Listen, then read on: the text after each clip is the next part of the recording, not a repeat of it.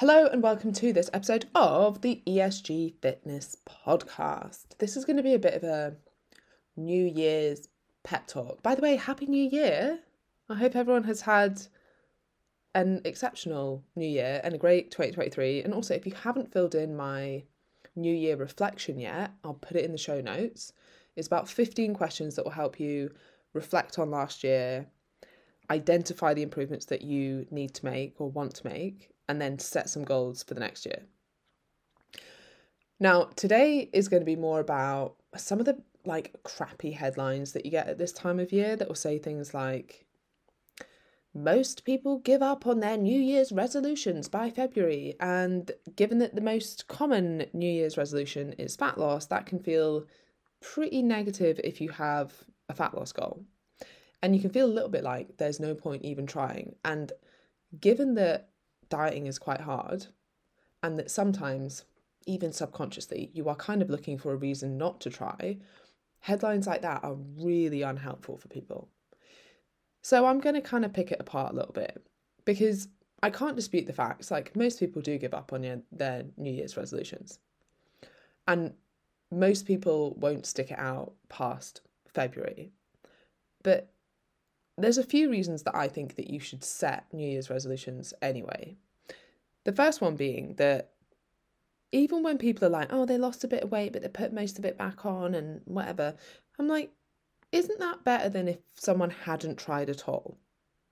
Like, I would say it certainly is. Even if, let's say all that you ever do this year is, I don't know, most of January going to the gym a little bit more and then you completely give up on everything. You're still, and that's that's seen as the quote unquote failure, right? You're still way better than the version of you that didn't try at all.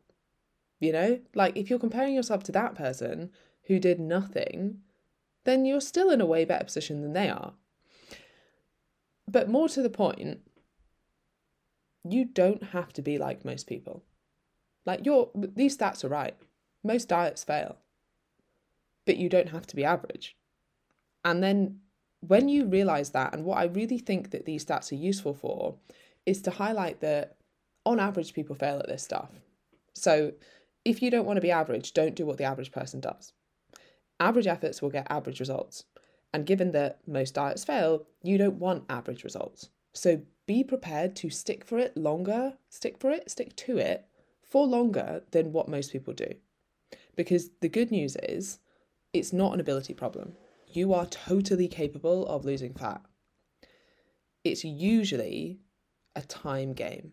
Because often you don't even need to work harder. In fact, a lot of the time people are working too hard. And by that I mean doing things like setting their calories too low or trying to stick to unrealistic exercise regimes. And it's the length of time that you stick to it that matters more than how hard you're dieting per se. You need to decide this time not to give up. And know yourself when you normally give up and commit to not giving up. And this is where, again, setting yourself range targets that are very achievable at one end and push you a bit at the other end are so useful, because then you can genuinely commit to not giving up. Because I think if I say that, right, well, just do your normal thing and decide not to give up. Okay, well, a lot of people are really kind of pushing themselves in January, and whether it's right or wrong, they're probably beating themselves up a little bit for overindulging over Christmas. So I would highly encourage you to set realistic range targets and then commit to not giving up on them. That is how we get such good results with Commit to 6. Since we introduced range targets, it's like there is no reason not, there's no perfectionism anymore. You can't be on it or off it. It's like you've got this range.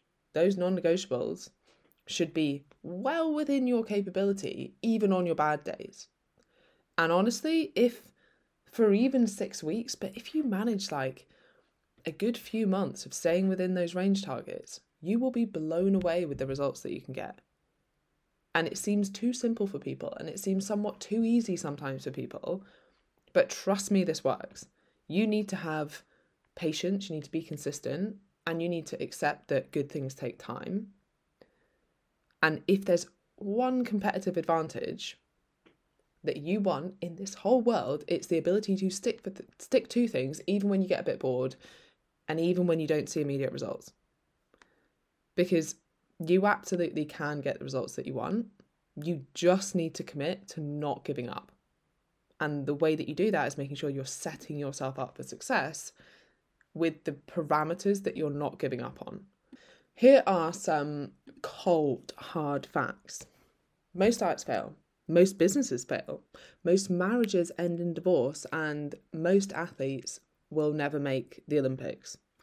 Now, you can either decide to give up on feeling your best and never diet again, never start the business that you're so passionate about, never marry the person that you love because it normally ends in divorce anyway, and stop playing the sports you enjoy because you're never actually going to be the best at them.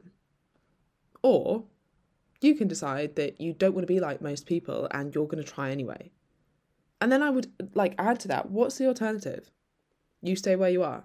And I'm assuming that if you're someone who wants to change, you're either not happy where you are or you know that you could be happier. And life is too short not to action that. I did a big rant about this on Commit to 6 coaching call earlier today. But it's wild to me that we've taken the highest form of self-care, diet and exercise, and turned it into a punishment. Nothing that you are in control of will make you feel better long-term than fueling yourself properly, aka diet, and exercising consistently. And I would add to that, having a purpose. Something that you wake up excited for. It might be work, it might be a hobby, it might be your kids, it might be your family, it might be your partner. It doesn't really matter what it is. But I think those three things are fundamental to a good life. Like having something that you're excited to get up for, looking after your body so that you can actually feel yourself and enjoy that purpose. Because if you want to feel your best and show up at your best, you need to fuel yourself properly and stay healthy. And you can't be healthy if you're not exercising in some form. So you need those three things. And kind of back to my point, what's your alternative to trying? If you're worried about failing, then you've already failed by not trying. Literally the worst thing that could happen is you end up where you are now and you've learned something along the way.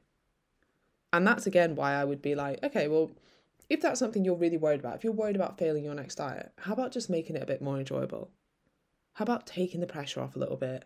How about including foods that you do like so that, hey, even if the worst case scenario, your diet does quote unquote fail, you will have learned something, you will have been living your life and you won't have been over restricting anyway. So who cares if it quote unquote failed, however you're measuring that metric?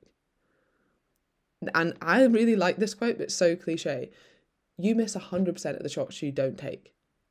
And you fail 100% of the diets that you don't do, right? Or the lifestyle changes. And again, dieting has negative connotations now as well. Most diets have this fixed end date. And that's the issue with them, instead of the real meaning of diet, which is just the way that you eat. You have absolutely nothing to lose and everything to gain, especially if you take the pressure off and focus on feeling your best. That is an absolute game changer for most people. The fat loss will come as a byproduct when you do that. And here's the hack, right? Like, here's the reason that works. Do the things that make you feel good, i.e., okay, I know I need to feel good, right? Maybe you don't feel great at the moment. Maybe you've overindulged in December. What do I know I need to do to feel good? If I get outside every day and go for a walk, I'll try and sleep as well as possible. I'll set myself a bit of a evening routine and a bedtime. I'm going to eat some fruit and veg every day. I'm going to limit alcohol because that doesn't make me feel good. And I'm going to try and exercise 3 times a week. Not only will you probably just naturally end up losing fat doing that, but the more that you do those healthy behaviors and the more that they start to make you feel good, the easier it is to then take more action in line with that goal. Think about the times that you found diet and exercise regimes easier. You usually felt good at the time. Or even like zoom in a little bit. It's easier to pick an apple over a chocolate bar when you feel good. It's hard on the days where you feel pretty low. And it's easy to go to the gym when you feel good. And it's easy to it's easy to want to go out for a walk when you feel good and you've got energy and you're well slept. It's so much easier to take care of yourself when you first focus on feeling good, and actually those actions are kind of the same. But once you get past that initial barrier, and I would say it's like 3 days of probably being like, I still feel rubbish, but I know I need to go to the gym. I still feel rubbish, but I know I should pick an apple over a chocolate bar if I want to get closer to my goals. And then after about 3 days, you honestly kind of start getting this motivation because you're feeling better and it becomes easier to make those decisions. So my take home would be, if you want to make this year different, commit to long-term change. You are absolutely capable, and don't let those stats scare you of like most diets fail or most people give up on their New Year's resolutions. Use them as a message that if you don't want to end up average, like average results, if you don't want average results, then you're probably going to have to decide that you don't want to be average and act accordingly. And if you look at the mistakes that most people make, you know, like most diets fail because they're over restrictive. Most people give up on their January detox because it was unrealistic. It wasn't meant to, you weren't meant to stick to it for a year. So it's not really like you've given up. It's just it was set up for failure. Set realistic expectations. Give yourself a range so that you can capitalize on a time that you feel a bit more motivated, but also you're not allowing yourself the excuse to give up when you can't maintain that level of effort that you're putting in, or that level of gym workouts that you're managing to do, or that calorie target that you've been sticking to. Set yourself a realistic range there, and that removes your excuse for giving up. And once you do that, you have to fully commit.